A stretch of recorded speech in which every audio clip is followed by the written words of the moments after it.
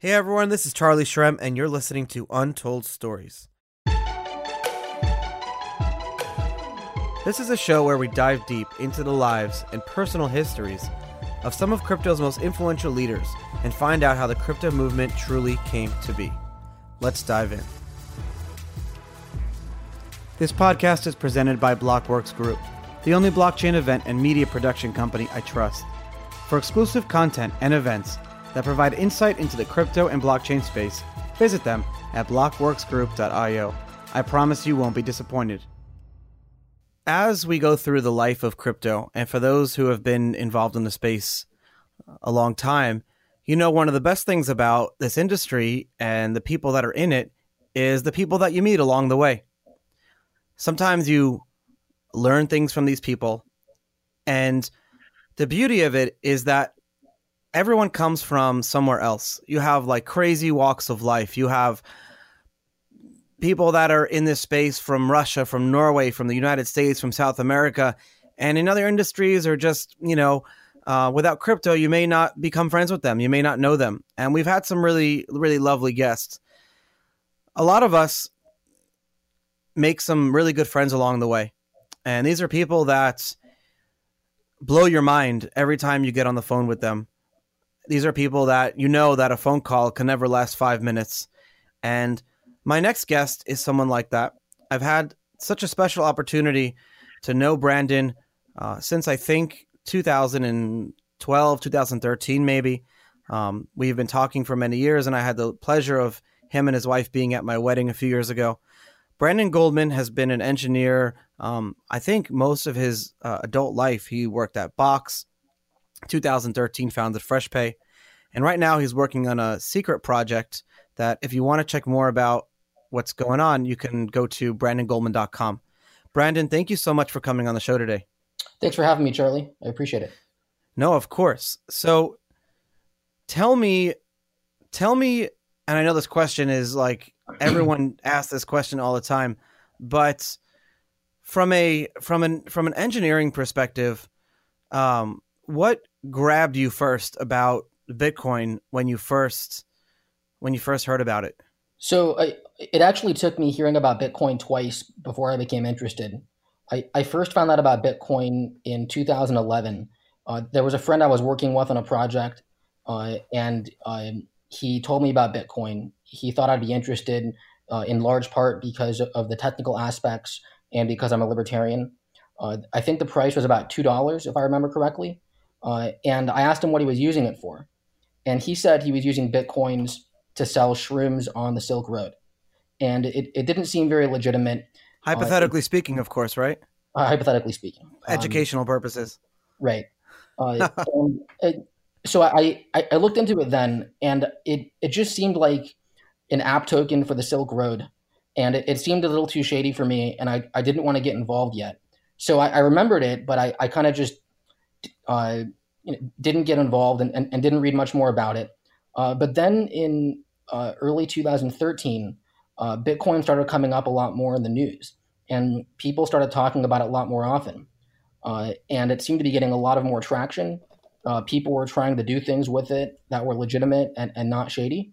And at that time, I was in between professional commitments, and I became so interested in Bitcoin that I spent 2 weeks reading about it nonstop. And it was then that I decided I wanted to start getting into Bitcoin professionally, and I ultimately started a company. What time frame was this? Like what year? What month? Do you remember? It was early 2013. I think it was March or April. Did people tell you off? Did people tell you off saying like, why would you do that? I'm sure some people did. I mean, even today in 2019, I have people telling me that they don't think Bitcoin is going to succeed, and that they think I'm wasting time and money. We're all wasting time and money here. That's what we're doing. We're just our grandparents are waiting for us to get real jobs and stop messing around. Actually, my grandparents fully support Bitcoin, and I think it's great. Do they understand? Because there's that whole mantra, like when your grandmother can understand Bitcoin, then we've achieved critical mass or whatever it is. I'm not sure how well they understand it, but they know that I'm doing well with it, and I'm a principled guy, and they support what I'm doing. That's interesting. because um, I've had my parents and some people, even till today, like you say, still say that this thing is like the biggest waste of time. And what are you doing? And a lot of it just comes from misinformation. But I feel like it's interesting, like you say, your grandparents know enough about you, and they know that you wouldn't waste your time on fickle things. So it's good enough for them. And that may be enough of understanding for some people, right? Like you don't need to understand how an airplane works to understand that you can fly in one, right? Yeah. I actually have a funny story about my grandmother. So in 2017, right before the big run up, I was talking to my grandma about Ethereum, and she said she had already heard about it. I think from another of her grandsons or a friend or something, and she was asking me if she should buy some, and I told her no. And then months later, when Ethereum peaked over 1,000, my grandma called me and she's like, "Brandon, I can't believe that you told me not to buy." What did you say?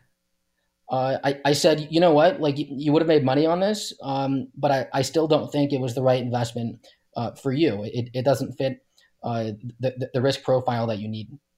How about now? Um, I still don't think it's the right risk profile for them, but I obviously I still believe crypto is a great investment. Sure. That's interesting too. Um, are your grandparents libertarian like you? Where did you get that from? No, they're not libertarian. I became libertarian in college when I started reading a lot more about politics and about ethics, and I just decided that after a lot of reading that libertarianism was what I believed in. But that's a label, and you don't seem like the type to attach labels to yourself. Or are you more like a flavor of libertarianism and some other stuff put together? Or do you say I follow the principles of libertarianism 100%? You know, I don't think I follow the principles 100%. I think I believe in them mostly, but for any political philosophy, uh, not everyone thinks the same.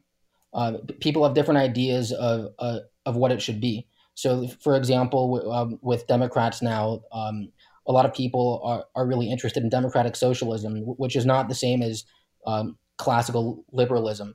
And I think the same applies to libertarianism, where you have anarcho-capitalists and a variety of other flavors.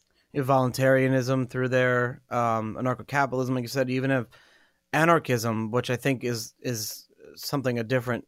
It's a different one in and of itself. Um, but that's. Do you think that someone needs to agree with the libertarian ideals in order to really fall in love with Bitcoin for the right reasons, as some people would say? And the reason I ask this is because a lot of people who were around in the days that you were around got involved because of some ideology, whether it's political or religious or just something that they believe in. And then over the course of time, people got involved because they fell in love with the money. There's a lot of money to be made, a lot of money made and lost over the past few years. And so that brings in capitalism. And that's okay in my book. I don't look different on those people versus other people, although I will say that the people that came in before there wasn't a lot of money in the space, I hold in a little bit of higher regard. Do you? Yeah, I mean, I think that in the earlier days, people got involved almost entirely for ideological reasons because there simply wasn't a lot of money to be made. People were hoping that it would pay off one day, but that would only be if our theories came true. And I think a lot of people that got in early, some people just bought and hold and treated it as a long-term investment. But people like you and me invested our time and money and hopes to help build the future that we want to live in. And I think that's one of the things about Bitcoin that's really made it successful, and it's an idea that's growing. And money is a shared illusion, and if Bitcoin succeeds, it's because we convince the rest of society that this is a shared illusion that has value. It's a better form of money. That's an interesting quote. Money is a shared illusion. A lot of people ask me what backs Bitcoin, and I say, well, what backs the dollar? And everyone has different answers by that. Some people actually still say that Bitcoin, that the dollar is backed by gold. But really the same thing that backs the dollar or backs gold, and even the value of gold is a shared illusion. If something crazy would happen and everyone believed that gold has no more value anymore, gold can lose all of its value in one day. The same thing like anything else. That's true. So like if there were ever a way to create gold from scratch, like if alchemy were real, then gold would lose almost all of its value. I recently sold some gold for Bitcoin. That's great. Well, I bought gold. Excuse me. I bought gold like a lot higher than it is now. And I was like, I don't even know why I have this. If you invest in something because no matter how good it sounds, but if you're investing in something because other people tell you to invest in it, it's never a good idea. And I'm saying to myself, you have Bitcoin, you invest in real estate, you have all these things because you know that they're good investments. But why are you holding? I only had a little bit of gold, but why are you even holding this gold? What's the point? And I said back to myself, I'm having a conversation with myself. My wife thinks I'm crazy. I said to myself, well, like millions of years, people have been using gold as an investment. So therefore, I should be holding gold as an investment. And then I said, well, I got to kind of challenge that belief. You challenge these thoughts and you act as your own devil's advocate. And I challenged myself and I said, it's better maybe it's okay to have a little bit of gold, but there's no reason. It's money that's not really working for you. I think that makes sense. Another thing that I wanted to touch on is the reason gold has value. It's because everyone agrees that it has value in that shared illusion idea. But the reason that became the shared illusion is because it had scarcity and it had good properties of money. And Bitcoin also has scarcity. And if Bitcoin didn't have scarcity, it probably wouldn't be a very good form of money. What are some properties that something needs to have value? And what's the difference between the term value and the term money? Where does that term money come from? So to be a good money, I think that it needs to be useful as a medium of exchange. It should be fungible. It should be scarce, and several other attributes that I forget what they are. But you touched on the most important ones, though. Yeah, and there's things that have value that would never be a good form of money. For example, real estate. It's extremely illiquid. It is scarce, and which is one of the reasons it has value. But it would not be a good form of money.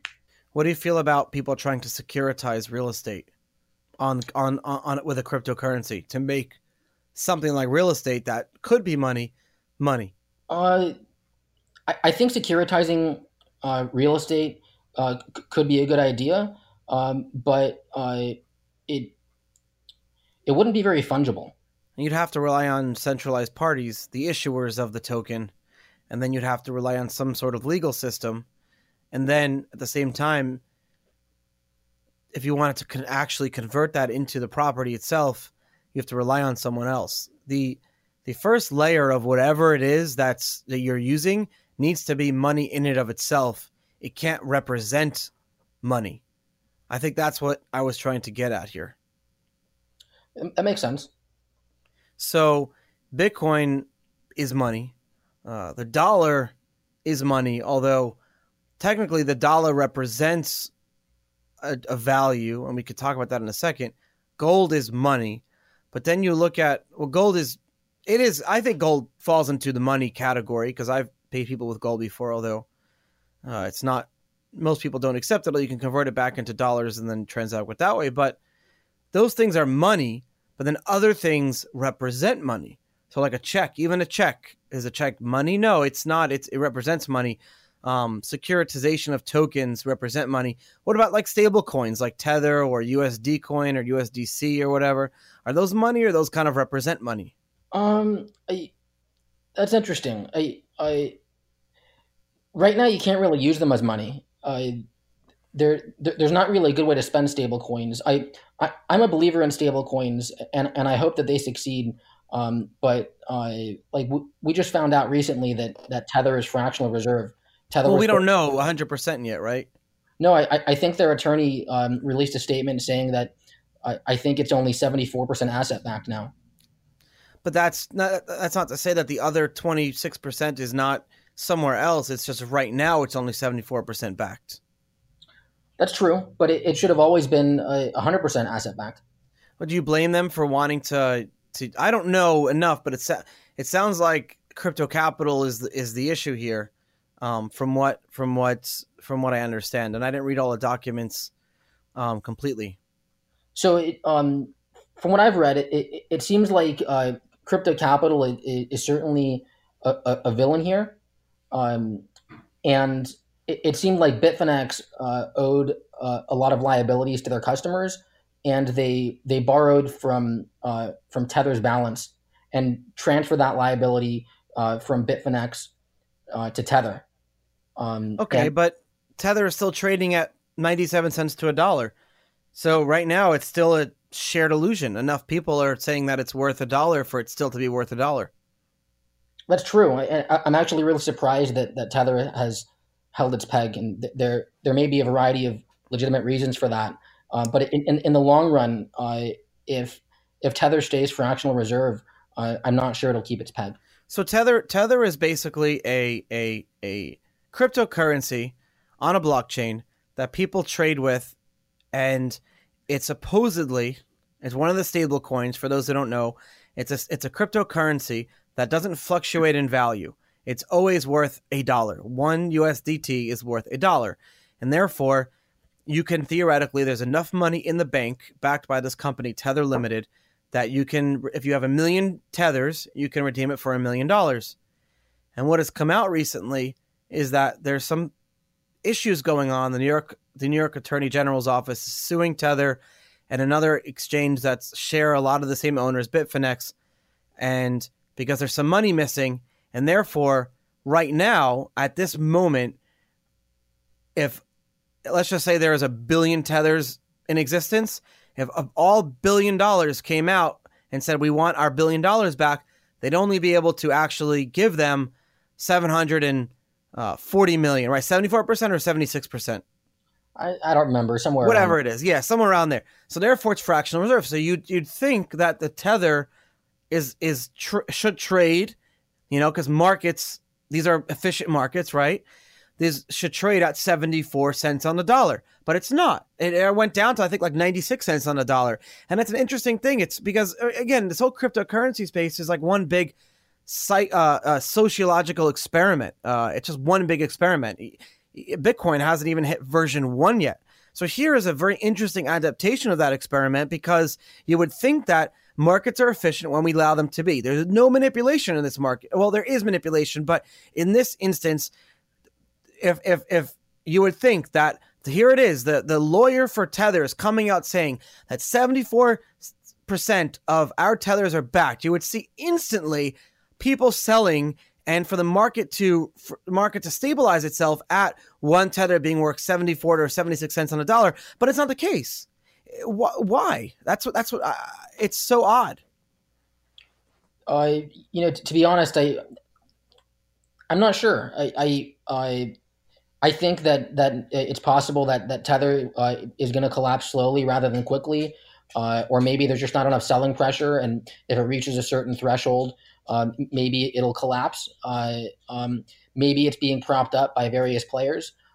I'm not exactly sure, but what I will tell you is that I am confused why it's still a dollar, and I think that in the long run, if Tether doesn't fix that gap, it's not going to stay pegged at the dollar. Do you think that maybe it has something to do with the fact that people have more faith in Tether and or Bitfinex of bringing it back up to the peg? Therefore, they're willing to take that risk of even buying it, even 95 cents on a dollar, because then they'd be making 5% eventually if it goes back to a dollar.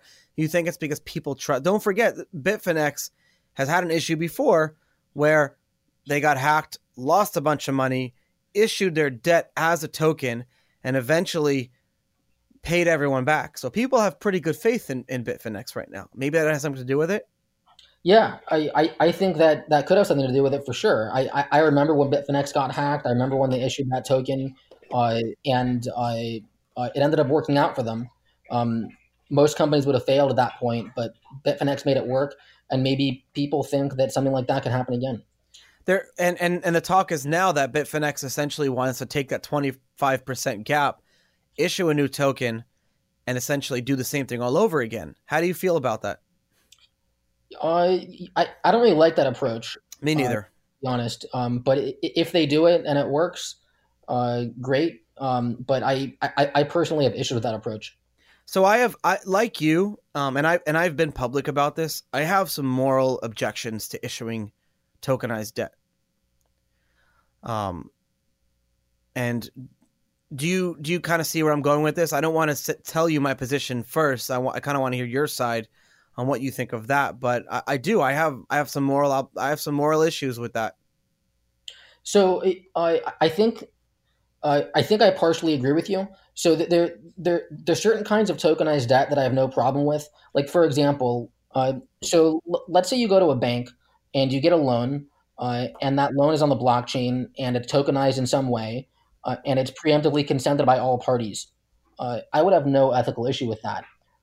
But if someone owes you money, and you didn't consent to that loan, and now it gets tokenized, I think there are ethical issues with that.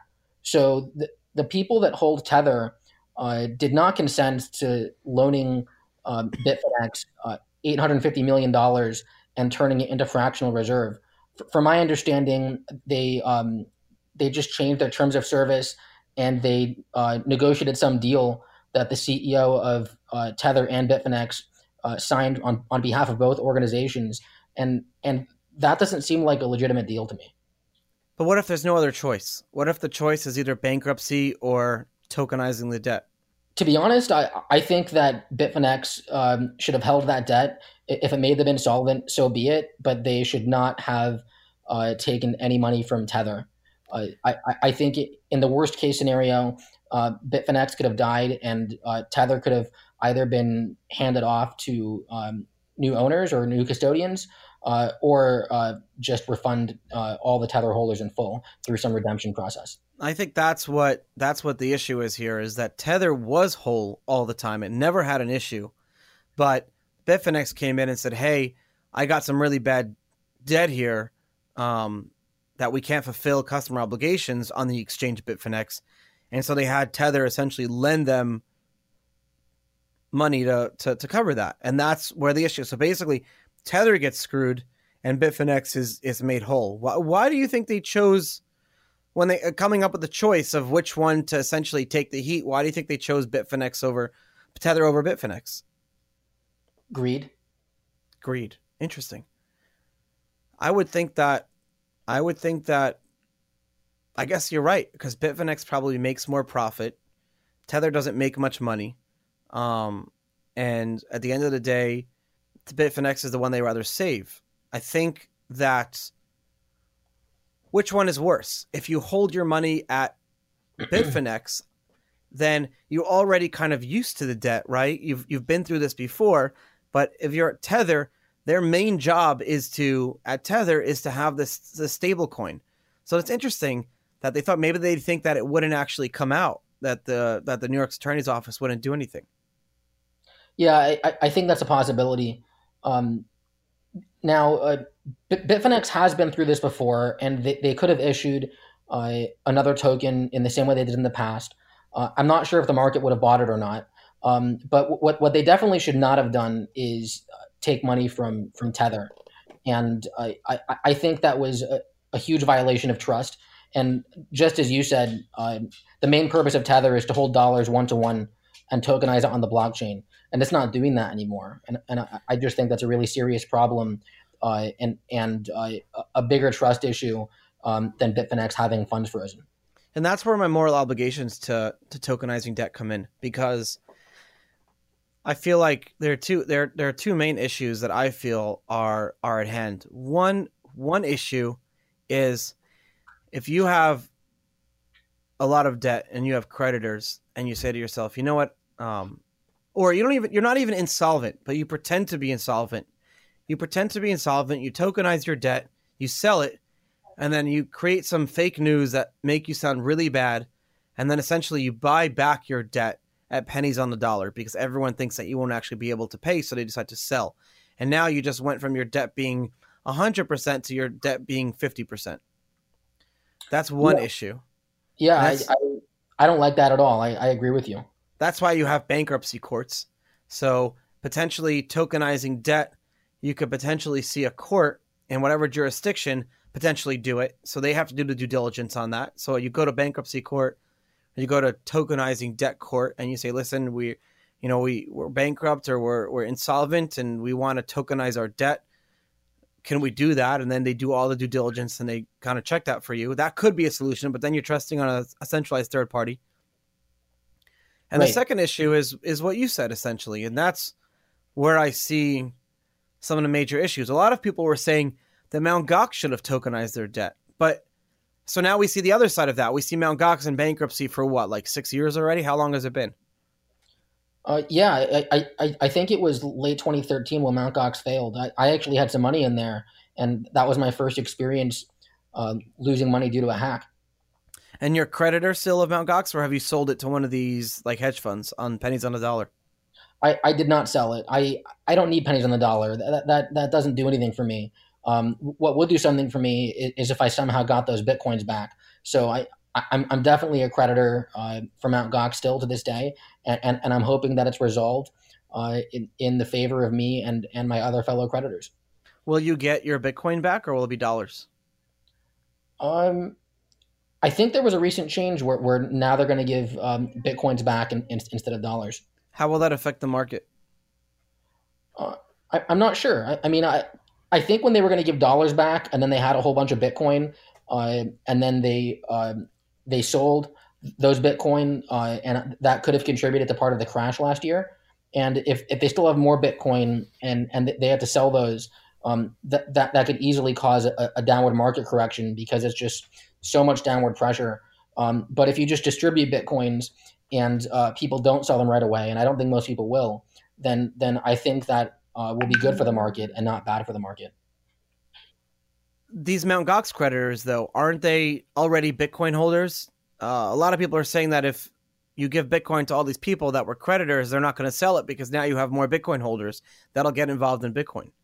Exactly. So if people are given Bitcoin, I think they're usually just going to hold it. But in order to give them cash, you'd have to sell it and create all this downward pressure in the market. And so I think it's best to avoid that. And so I'm really glad that I think we'll be getting back Bitcoin. I wonder how you deal with taxes on that front. Do you write off that as a bad investment, as bad debt, and then if you get the money back, then you can say, you somehow do that on your tax return this year? I mean, no one really knows how to deal with taxes. You and I have had so many conversations about taxes. We're not even finished yet about how you deal with taxes. I feel like even Congress doesn't know how to pay their crypto taxes because a bunch of congressmen have even said that they own Bitcoin. Yeah. So it does seem like a pretty big unknown right now. I don't need to get into the details about how you and I do our crypto taxes, but I'd recommend to anyone listening, if you have to do crypto taxes, talk to a good accountant, maybe talk to a tax attorney, and decide what approach you want to take. Or both. Get an accountant and an attorney. That's what I did. Yeah. So tell me about FreshPay when you first got into that. What was the plan for that? So I started FreshPay in the summer of 2013, only a couple months after I bought my first Bitcoin. And actually, but before I get into FreshPay, I'd like to tell the story of when I bought my first Bitcoin because it involves you. Really? It does. So I bought my first Bitcoin through BitInstant, which was your company. And I remember you had a partnership with ZipZap. And so I created a transaction and I had to go pay in cash at Walgreens using MoneyGram. So now that's 4 companies involved. BitInstant. The red phone. That's right, the red phone. BitInstant, ZipZap, Walgreens, and MoneyGram. Walgreens had no idea what I was talking about. No. My wife was with me, but she thought it was really shady, so she stayed in the car. And I went inside with my cash. I picked up the red phone, I paid at the front desk, and then my Bitcoins were delivered to my Mt. Gox account, and some of those were the ones that were stolen or hacked. So wait, so tell people exactly like how you would buy Bitcoin in those days. Like we joke about the red phone, but no one really understands what that is. I think on Reddit I posted a picture of the MoneyGram red phone and I said, "Who remembers this?" And surprisingly, a lot of people did. Yeah, I distinctly remember that. It was definitely a high friction way to buy Bitcoin. But at the time, I guess that was like the easiest way to do it. But luckily now it's become a lot easier. You have companies like Coinbase that make it really easy for people to just make an account, attach their bank account or pay with a credit card and get Bitcoin really quickly. Although I even remember back then when Coinbase was in its early days, you'd have to wait up to a week to get your Bitcoin after you paid. Yeah, because of the bank transfer system. Right. And Coinbase was my first real competitor. Coinbase started, and a few months later, I pretty much shut down BitInstant because it became obsolete at that point. Yeah. So was FreshPay another way for you thinking to get people to buy Bitcoin much easier? So I bought my first Bitcoins in early 2013, and then a couple months later, it was the summer of 2013, and my business partner George called me on the phone one day, and he's like, "Brandon, I want to talk to you about starting a company in crypto. I want to create a Bitcoin debit card." And I was really intrigued. I was looking to start a company in the space, and George and I were both looking to start our next thing, and we talked about it a lot. He flew out from New Jersey to Los Angeles, where I lived at the time, and we started the company. And the idea for FreshPay was to have a debit card that could spend down from a Bitcoin balance in order to allow people to spend their Bitcoins anywhere, which was not possible at the time and still is not possible today. And then did you run into any issues like what with MasterCard or Visa? Absolutely. So we thought that we could launch the card in 90 days. And in hindsight, that was completely unrealistic. And we raised some money. We found bank partners, and finding bank partners and getting MasterCard approval ended up being a 2-year process. And so in the interim, we still wanted to build our app and build our card and get it working. And it turned out that these regulatory things were going to be on the tail end instead of at the beginning. And so I actually remember that we got our first working debit card through a partner who gave us some cards to test with. We couldn't launch with it, but we were allowed to test with it. And I brought that card to BTC Miami in early 2014. And George and I started buying drinks for people with the Bitcoin debit card using a blockchain.info wallet that I had on my phone. And so we were at the bar, and I would swipe the card, pay for a drink, and meanwhile just keep refreshing the wallet on my phone until we saw the balance go down by the Bitcoin value of the transaction. And people were really excited, and we were hoping to launch soon. And our hope was that by making Bitcoin easier to spend, that people would feel more comfortable getting into Bitcoin. And we thought if this is the future of money, it should be easy to spend. And unfortunately, to this day, it still is not easy to spend. It still is not easy to spend, and I think that it's because something to do with the legacy networks that still exist today. They're very resistant to change, and as much that it's happening, it's still almost impossible to do it. Right.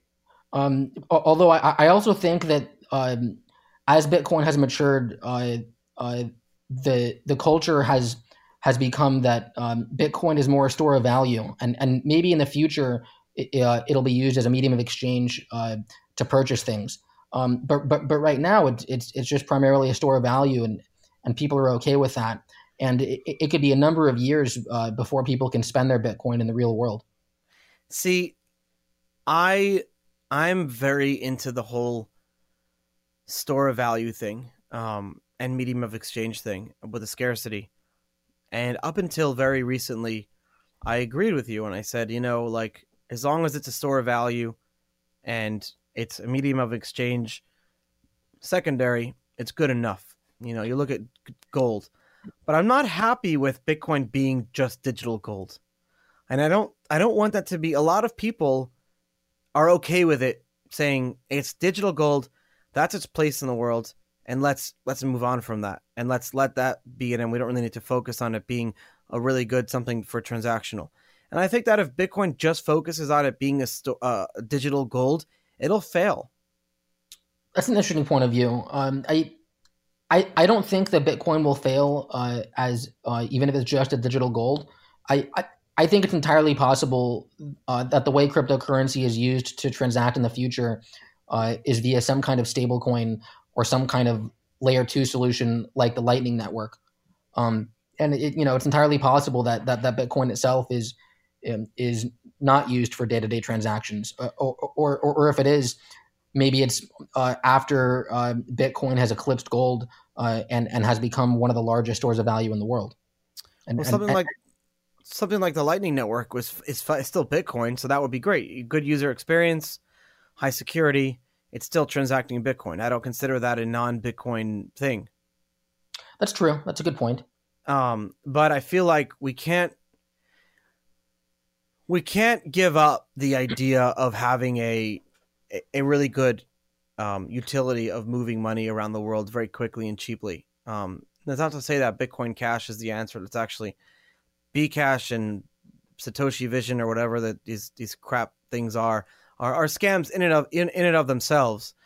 But at the same time, I think that we really need to continue focusing on, and I think we are, the Lightning Network and things like that, focusing on making sure that Bitcoin is growing and scaling and maintaining its properties. The whole digital gold thing, we shouldn't focus on that specifically. We should still focus on it being a good medium of exchange, or else I do think, and I've seen in other situations, things fail because they just become stores of value. And then people say, well, if there's something else that's better to transact with, why am I storing this? I might as well use this as a store of value instead. That's interesting. I think that Bitcoin can be both a good store of value and a medium of exchange, but it doesn't need to be a day-to-day medium of exchange to succeed. I do think it's possible to succeed primarily as a store of value, but that remains to be seen, and that's going to be a number of years in the future. Do you think Bitcoin? Well, let me ask you this. So we've been recording for 40 minutes at this point, and we've actually not said the word blockchain once. We've been only using Bitcoin.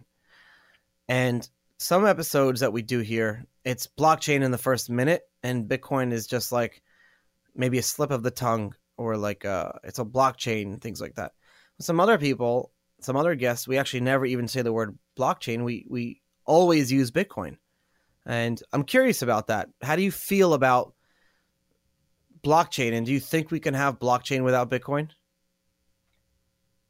I think it's possible to have blockchain without Bitcoin. Really? I think we need both. I think that they're going to succeed together. Bitcoin is the leading cryptocurrency, not just because of its properties, but also because of the network effect. And it's the best form of money that I think we have, and it's going to be really hard for other cryptocurrencies to capture that network effect. And so while I think blockchain is incredibly valuable, and I think there are many valid use cases for other cryptocurrencies like altcoins or Ethereum, especially a lot of the smart contracts that are being built, those are all really valuable. But I'm not sure that that's a big threat to Bitcoin. Is Bitcoin a religion? Define religion. I can't. I grew up, I grew up, as you know, I grew up very religious. And I think the way I would define religion is having devotion and faith to something that you don't understand or cannot see. It's essentially blind faith. And why blind faith, I don't know. But that's what some of the most devout religions in the world are, basically extreme blind faith. Now, I left the Orthodoxy about 6 or 7 years ago, and I'm comfortable with that decision. I'm still very culturally Jewish, and but not much traditional anymore. Still celebrate all the holidays, but I celebrate Christian holidays just as much. But I love the Jewish culture. However, when I meet someone who's religious, whatever that religion is, when I meet someone who's religious in Buddhism and Islam and Christianity, even I know people that are Scientologists. I know people that are, well, actually, I don't even like to consider Scientology a religion. But I meet some people who are, who did I meet recently? Oh, Mormon. Actually, apparently they don't like to use the term Mormon anymore. So I've met people who are of the Church of Jesus Christ of Latter-day Saints. I've met some of them. And my point is that I have an immense amount of respect for people who are religious, even though their religion could be, in my eyes, wildly crazy. I could completely not understand their religion. They could believe in a spaghetti monster. But again, if I meet you and you have such a devotion, discipline, or blind faith to something, and it gives you a moral compass, and you follow that without understanding it completely, for me, that's a huge respect in my book, because I know what it's like growing up religious and how difficult it is. And I feel like, and so that you get some respect in my book for that. But I feel like with Bitcoin, there is some of that like blind faith that you have to follow. And so there could be some tentacles of religion in Bitcoin. That's a really interesting point. That religion you think requires blind faith. I think that faith in Bitcoin is not blind faith. I think it's entirely rational, and so if I have faith in Bitcoin for rational reasons, maybe it does not meet your definition of a religion. However, maybe other people do have blind faith, and then for them it would meet your definition of a religion. Well, why is it defined by rational thinking? And rational thinking is a very interesting topic to discuss. But so what you're saying is essentially there are two types of people in this world, right? There's people who are rational thinkers, and then there are some people who can have a faith or belief in something. And I was one of them growing up, and one of the reasons that I left religion. But their response is basically saying, okay, if you had, basically our brains don't have the capacity to understand these certain things at this point. And if we had the brain power to understand these things, we could potentially be God. That's some of the things that some of the people say.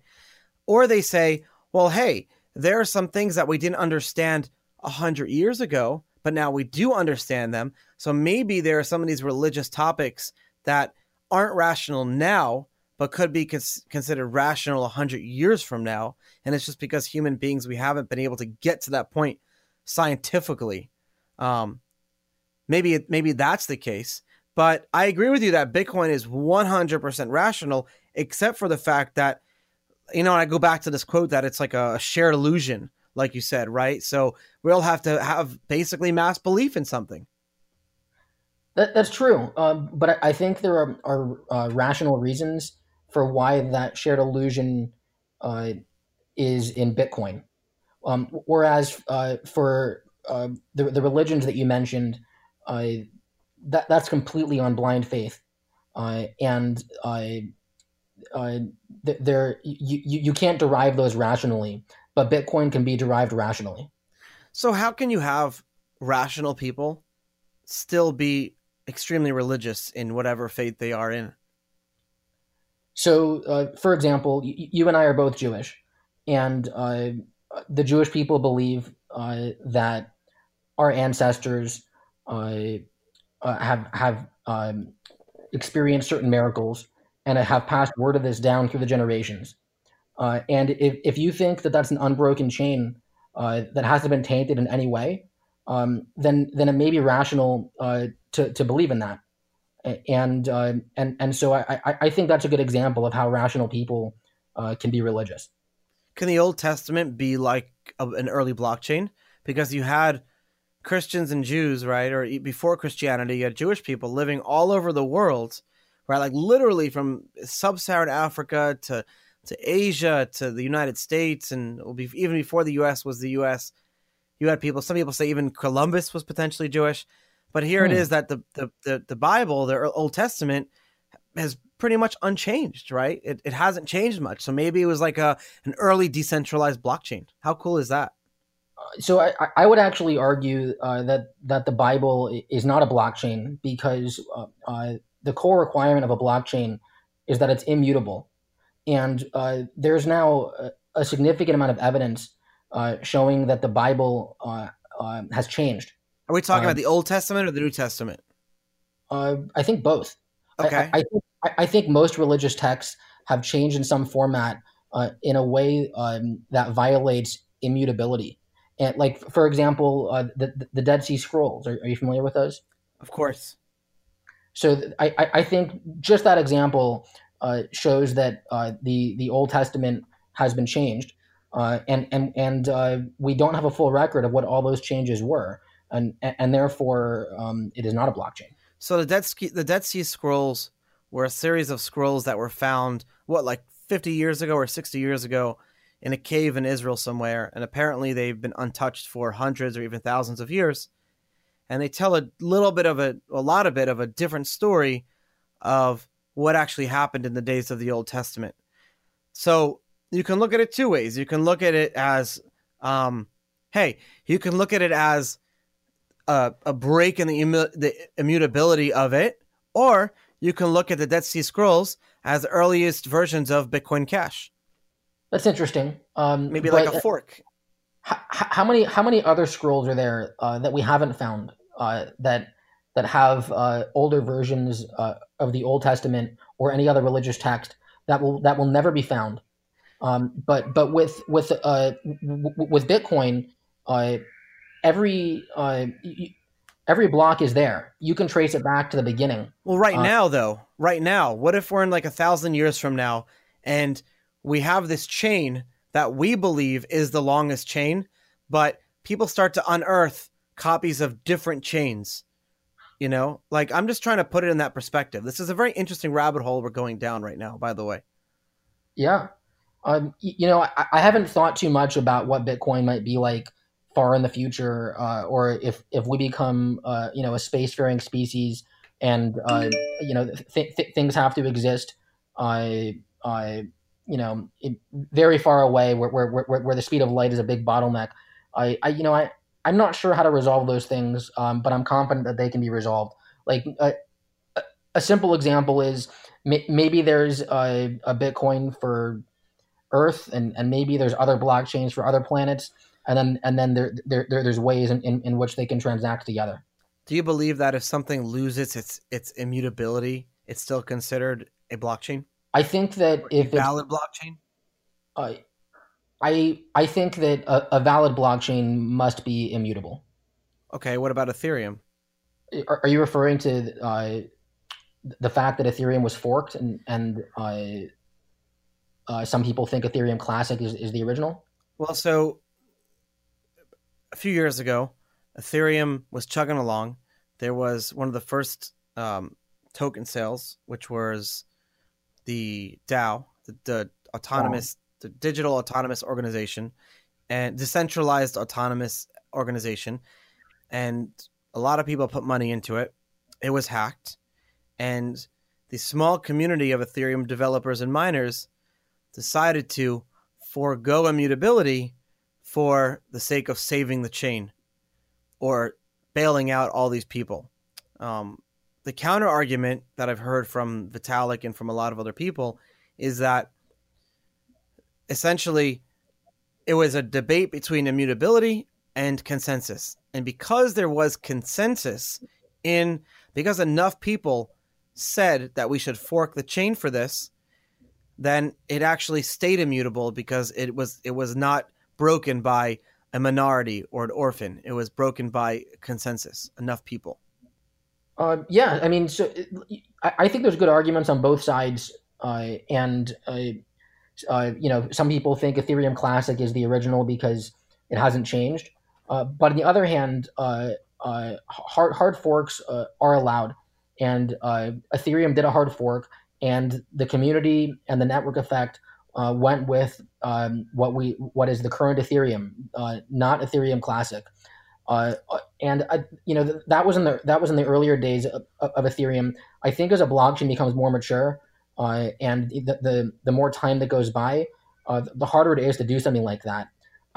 I'm not sure if the Ethereum community would do another hard fork in a way that undid transactions again, and I'm really confident that Bitcoin certainly wouldn't do that. Doesn't it set like a bad precedent though? Yeah, I think that it's very arguable that sets a bad precedent.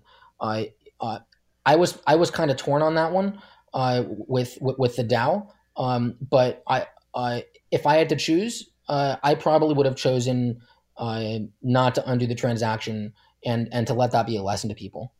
That would have been that would have been such a good precedent, and basically showing the world that, look, here is one of the worst things that could possibly happen, and the chain must go on, and we're not going to forsake immutability for even bailing out all these people. And who knows if that it's in an alternative world, maybe they didn't bail it out, and maybe Ethereum would have died because people lost their money and would have lost their faith if they didn't get bailed out.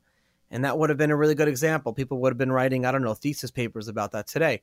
Like Ethereum, maybe we're having a conversation in an alternate world of saying, what happens if Ethereum did bail out? Do you think people would still go with it, or a different chain? It's an interesting thought experiment to think about. Yeah.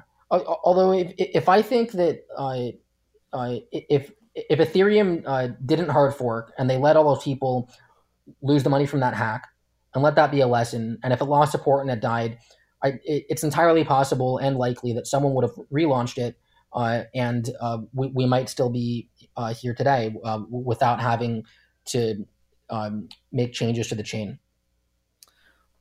What was Bitcoin Miami like in 2013? That conference. Do you want to ask that question again with 2014, because that was the first one? Oh, you're right.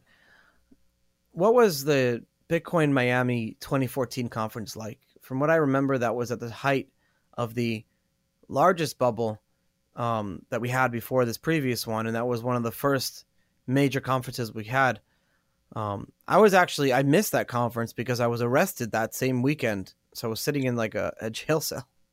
Yeah, I remember. I remember reading that news from my hotel room. But yeah, I think that the first Bitcoin Miami was a really fun conference. The most fun thing was from what I mentioned earlier about how I was able to show off my company's Bitcoin debit card.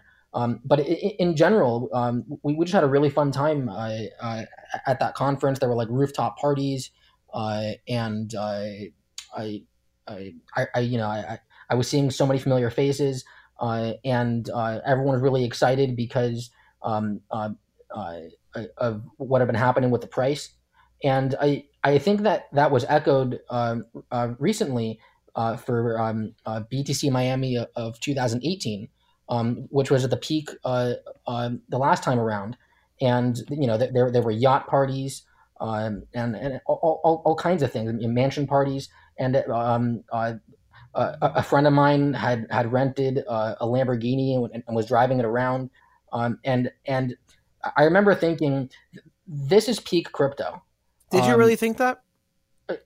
Yeah, but I thought, are there going to be new peaks? Good point. Is it going to go even higher? Is it going to keep peaking, or is it going to crash? But what I did know is that it was insane, and I wasn't sure if it was going to continue or not, and I think that a lot of people felt the same way, and it was right about that time of BTC Miami 2018 that the market started declining, and it has not recovered back to those levels yet. It's an interesting indicator, the attendance of these conferences, over what people are feeling in the space. So I went to Bitcoin Miami 2019 a few months ago, and it was at the height of the bear market, and the price was super low. And, the conference was held in the James L. Knight Center.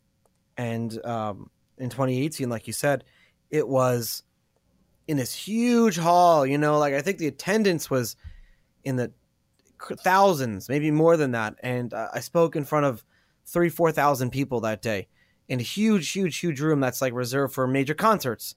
And then I went last year, and we were in a little small room downstairs in the basement in the corner. There were no windows, and there was a few hundred people there. There was a far cry from the vibe. Now, a lot of people were looking at that. The press were reporting and saying, "Oh, this is so bad. The crypto space is dying. There's no one here." But I looked at it and I said, "Wow, this is a good vibe again," because the people that were there were like real believers in crypto. It wasn't a negative vibe. It wasn't.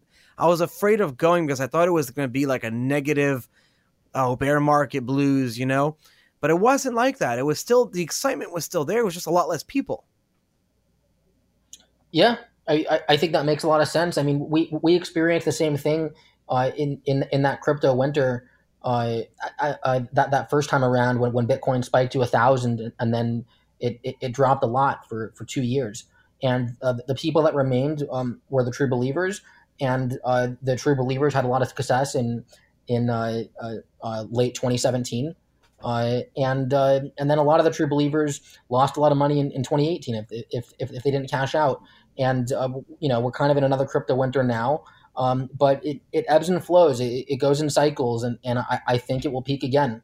And I think that it's possible that it continues that pattern, or maybe it succeeds or fails permanently. Brandon, do you ever get burnout? All the time. How do you deal with it? So I'm married. I have a kid. He just turned 8 months old. I have a lot of friends and family. And if I'm feeling burned out from work, I like to spend time with my family and friends. So those are more short-term burnouts, but what do you think of some people who have been involved in the space as long as you have and are just generally burnt out from crypto in general because of the way it used to be versus the way it is now? If people are burned out from crypto, I've seen a lot of people just sell everything they have at a loss or at a gain and leave the space. Some other people will just decide to hold what they have, or maybe convert to Bitcoin and just leave it there and not look at it for a while. Those kinds of things seem to be quite common. Most people in crypto aren't in crypto professionally. Most people in crypto have bought it as an investment. But the community or the industry has grown a lot. There are people that work in the space full time, like yourself. You're full time. You earn your income from crypto, correct? In the crypto industry. That's right. Did you ever have at a point say to yourself, "What should I do next? If crypto is not here anymore, we're in a bear market. It's gonna die. I'm gonna go back to working at Box or someplace else and not in the crypto space." So it's interesting that you brought that up, because that kind of did happen. So during the crypto winter, when my company FreshPay had failed, I ended up doing a lot of freelance work. I ended up doing work on Gigster, and I spent a lot of time doing freelance projects, and I ultimately became ranked one of the top 10 developers on Gigster. And that's what I did for income while waiting for the market to recover. And then I ended up jumping back into crypto full time in summer of 2017. And that actually reminds me of a story I wanted to tell. It was the summer of 2017. I had just gotten back into crypto full time, like that month, and I was going to Israel for 3 weeks to spend 2 weeks at the Dead Sea and some time traveling around and working remotely from the Dead Sea as well. And I stopped in New York for a wedding, and you happened to be in New York at the same time. And the day after the wedding, you and me and our wives went out to dinner, and then we went to this massive 3-story party at a club where the whole club was rented out and everyone was drinking and celebrating, and I saw a lot of old friends, and it was really fun, and it was totally random because I was just passing through for 2 nights on the way to Israel for a wedding. I remember this. What was that party? I remember this, and we went to get hot pot too. Yeah. What was that party? It was a party thrown by I think Brock Pierce in order to celebrate the pizza Bitcoin. day. That's right. It was like the pizza day. Yeah, the pizzas became worth a certain amount of money, and they wanted to have a party to celebrate it. So at this point, you're kind of like working on Gigster, and you're about to travel to Israel, and you just so happen to be passing through New York. And did that party kind of like revive your love of Bitcoin a little bit? Like did that have an effect on you? It did. It was very exciting. I had actually just started a full-time job at Blockfolio as the lead software architect, and so I had just made the decision to get back into Bitcoin full-time, and then I went to this party, and I felt very validated in my decision. The price was going up, everyone was happy, everyone's having a good time. I saw old friends, and then I was on the plane going to Israel, and I was thinking that was awesome. Like this is going to be great. And at the same time, Ethereum was going on its major run up. Crazy run up. I was checking my Ethereum balance like every day during that trip, and that paid for the trip by orders of magnitude. So you were in Israel, and it was during the same time you were floating the Dead Sea, checking the Ethereum price. Did anything else happen on that trip? Yeah. I was in Israel for 3 weeks, and that 3 weeks overlapped my birthday. And apparently there was also a Bitcoin conference going on in Tel Aviv at the same time. And so I sent out some messages, and I ended up having a birthday party in Israel. I didn't expect to have a birthday party. I just thought I would hang out with my wife or maybe a couple friends that were living there. But I ended up getting like a dozen people at my birthday party just because I had friends that happened to be in town for this conference. And we ended up going to dinner, got some vegan food, and then went out to a couple of bars and ended up having a great time. And it was totally unexpected, but it felt really nice. I love the brotherhood that the crypto community brings. You can literally be in like Norway or Iceland on your birthday, and you want to have a birthday party, and people will show up and they're your best friends. Yeah, it was great. So one of the reasons you went to Israel was for health reasons, and you're like checking the price of Ethereum, and you're like, honey, I feel great.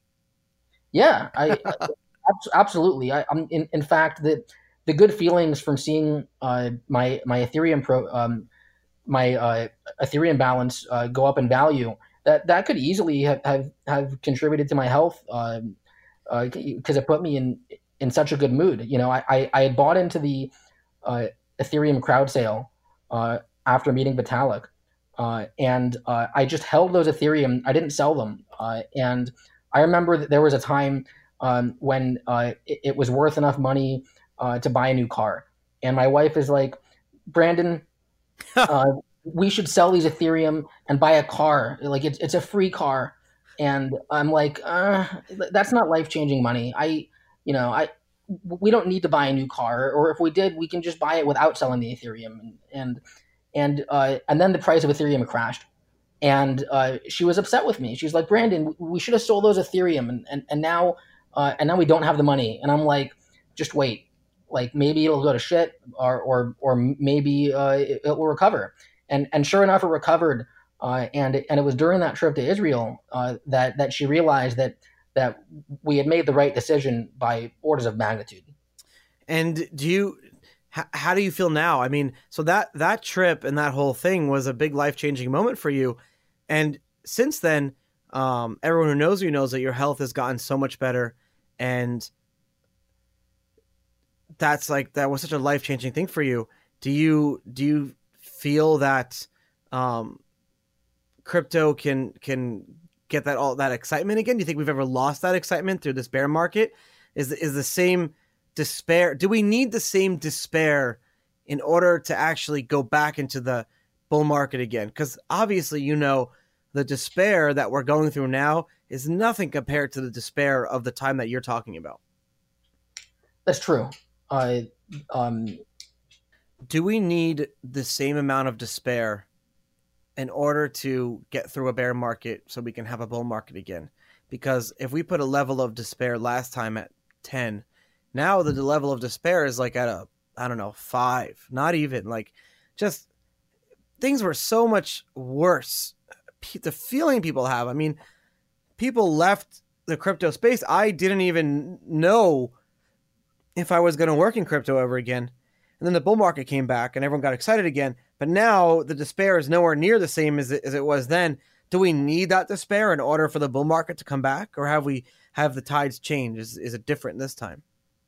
I don't think that we need that level of despair. I think that the market crashed this time because it was actually overvalued. There were so many ICOs happening all the time.